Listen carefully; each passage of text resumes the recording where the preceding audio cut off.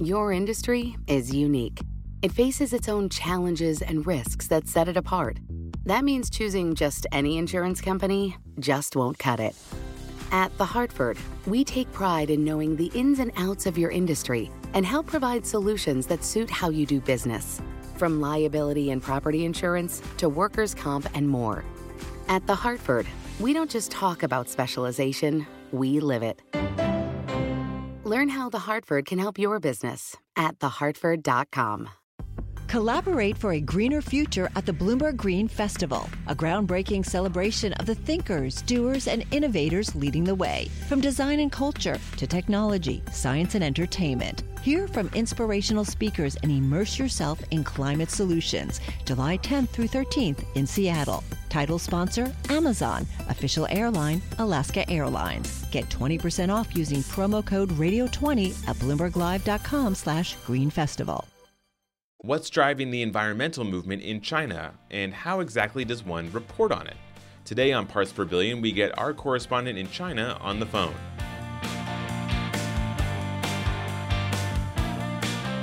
Hello and welcome to Parts Per Billion, a new environmental policy podcast from Bloomberg BNA. I'm your host, David Schultz. On each episode of Parts Per Billion, we'll feature interesting discussions about what's happening in Congress, in the courts, and in federal agencies. We'll cover everything from air pollution to toxic chemicals to corporate sustainability and, of course, climate change. For this episode, we wanted to hear about what's happening on environmental issues in China. So we called up special correspondent Michael Standard. He's been reporting from Shenzhen in South China for Bloomberg BNA since 2009. Well, this is Michael. Ni hao, Michael. This is David Schultz. Hey, David. How are you? Good. After decades of rapid industrialization, China is facing some pretty serious pollution problems, air quality being perhaps the most acute.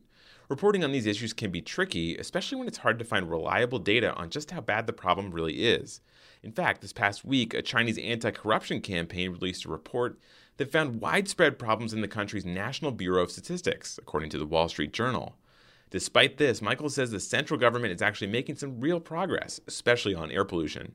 But, he says, those efforts have been focused mainly on the big urban areas that are home to the country's more affluent citizens. Yeah, the real crackdowns on companies that emit over their quotas are mainly around the major urban areas, so Beijing, Shanghai, and then South China where I am. Where is the pollution coming from? Like which companies or which industries? Well, it's different depending where you're at. So in the northeast on Beijing and Shenzhen, it's primarily heavy industry, and then your local pollution in Beijing from just the massive amount of automobiles they've added to the roads. Shanghai is a bit similar. Down here, the air is actually pretty good compared to Beijing and Shanghai, but ozone levels have gone up quite a bit in this area. What kind of effect does that have on sort of the daily life in a place like Shenzhen? In Shenzhen, I mean, the air is it's one of the better cities. So we often rank in the top 10 of cities with the least bad air days. So it's not a big issue down here. I mean, I lived in Beijing for 3.5 years, and you would get days where you just don't want to go outside. It smells like an ashtray or exhaust, and it can be really nasty. Down here, it's quite a lot better. I have 2 little kids, so it's not as big of a concern here as it would be in Beijing. I wouldn't really want to have them in Beijing. Do you think it's staying the same or getting better in Shenzhen or getting worse? Is Shenzhen becoming more like Beijing or is Beijing becoming more like Shenzhen? I think it's gotten a little better here in the last couple of years. I moved here in mid-2010, and Beijing will still have its really, really high air pollution index days, but supposedly the overall number of bad days has dropped. There is some sense that it is getting better in Beijing and Shanghai. Well, I wanted to ask you about that, actually, because I've heard that from a reporter standpoint, it can be hard to find really reliable data on stuff like this, on air pollution and other environmental problems in China.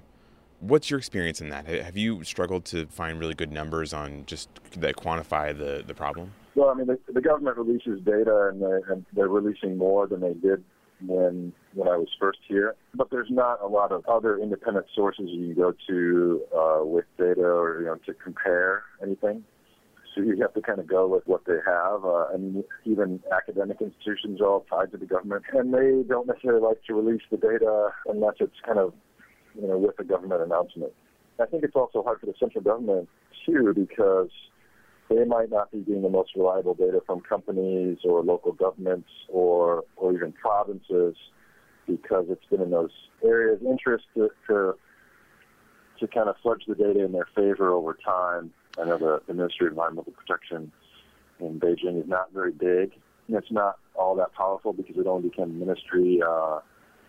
I think it was 2007. So it's not a matter of the central government kind of suppressing data or kind of covering up the information. It's more just that they don't have reliable information that they're using. Yeah, I think that's more part of it. Just the data sources coming up from the bottom. It's just such a huge country that it's probably very, very difficult for them to monitor and make sure that the data is accurate. At the top, I think they know that these problems are really serious and they're leading to major health issues and sporadic protests, and that's one thing they don't want to happen. Just a week ago in Zhejiang province near Shanghai, there were about 10,000 people protesting against a new incinerator that was going to be built there. So the central government wants to try to stop these kind of things from happening, but it's very difficult to do. What were some of the things that really surprised you when you first started reporting on this in China? The things that you kind of weren't prepared to deal with? Yeah, I don't know if anything really surprised me, but it's more frustrated. It can be difficult to get anything beyond what official statements are, and government officials will hardly ever respond to requests for more information, even if it's about something simple. And if they do, it might be a month after you need the information, and they hardly ever do any interviews. So this is a very challenging part of the work and frustrating. I mean, this also kind of trickles down to other sources. So, even Chinese sources or foreign sources in the country don't really see that much sense in talking to journalists, because if they say the wrong thing, it could get them in trouble. What do you think is the biggest misconception that people have, or people in the West have about China?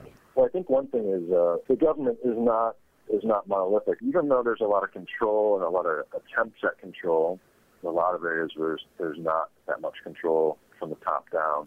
So, people think that, Beijing snaps its fingers and things happen, but it sounds like that's not the case at all. No, I mean, you might get a lot of talk that people are following what Beijing is saying, but then they end up finding out after a while that people aren't following, what they've said.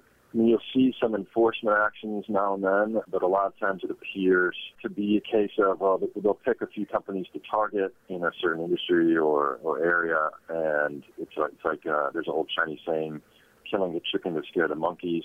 This is kind of something you see a lot. Killing the chickens to scare the monkeys. That's interesting. Do you see things being radically different in terms of China's progress on environmental issues? Not just pollution, but also climate change, in 5 years or 10 years? Or do you think that there won't be that much change, or will there be potentially backsliding? We've kind of seen how some of these changes have been driven in the last few years. They've been primarily driven from major urban centers where people have become more wealthy and their properties have grown in value, and their kids are at school there but they're sucking in dirty air in Beijing, and they have to put these big bubbles up in certain areas so kids can play outside during these heavy pollution days.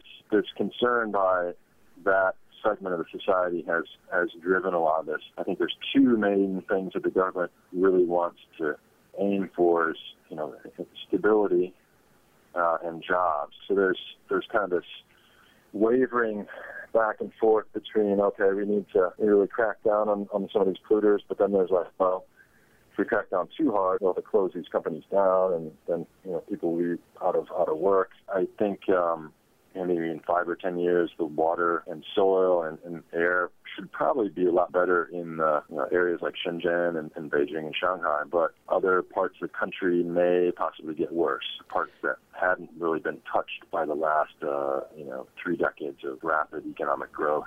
Yeah, I was going to ask you about that. It sounds like, based on what you're saying, that the a lot of the change is being driven by the wealthy people in urban areas, but the people who are in rural areas, sounds like they don't have much of a voice on these issues. Yeah, I think that's fair to say. I mean, there are thousands of protests every year in China over pollution problems, and a lot of these occur at the local level, but you don't really hear about them. There's more of a concern in the major urban areas about big protests getting out of hand. So yeah, the voice of people in the rural areas has not really been heard. Bloomberg BNA special correspondent Michael Standard. For more of his reporting from China, visit our website at BloombergBNA.com. You can read Michael's reporting in Bloomberg BNA's Daily Environment Report, a source for comprehensive coverage of the day's top environmental news. Start a free trial of Daily Environment Report by visiting BNA.com/dailypodcast. That's BNA.com/daily-podcast. This episode of Parts Per Billion was produced by myself with help from Jessica Coombs, Rachel Daigle, and Greg Henderson. The theme music for Parts Per Billion is A Message by Jazar. It was used under a Creative Commons Attribution Share-alike license. More information can be found at betterwithmusic.com.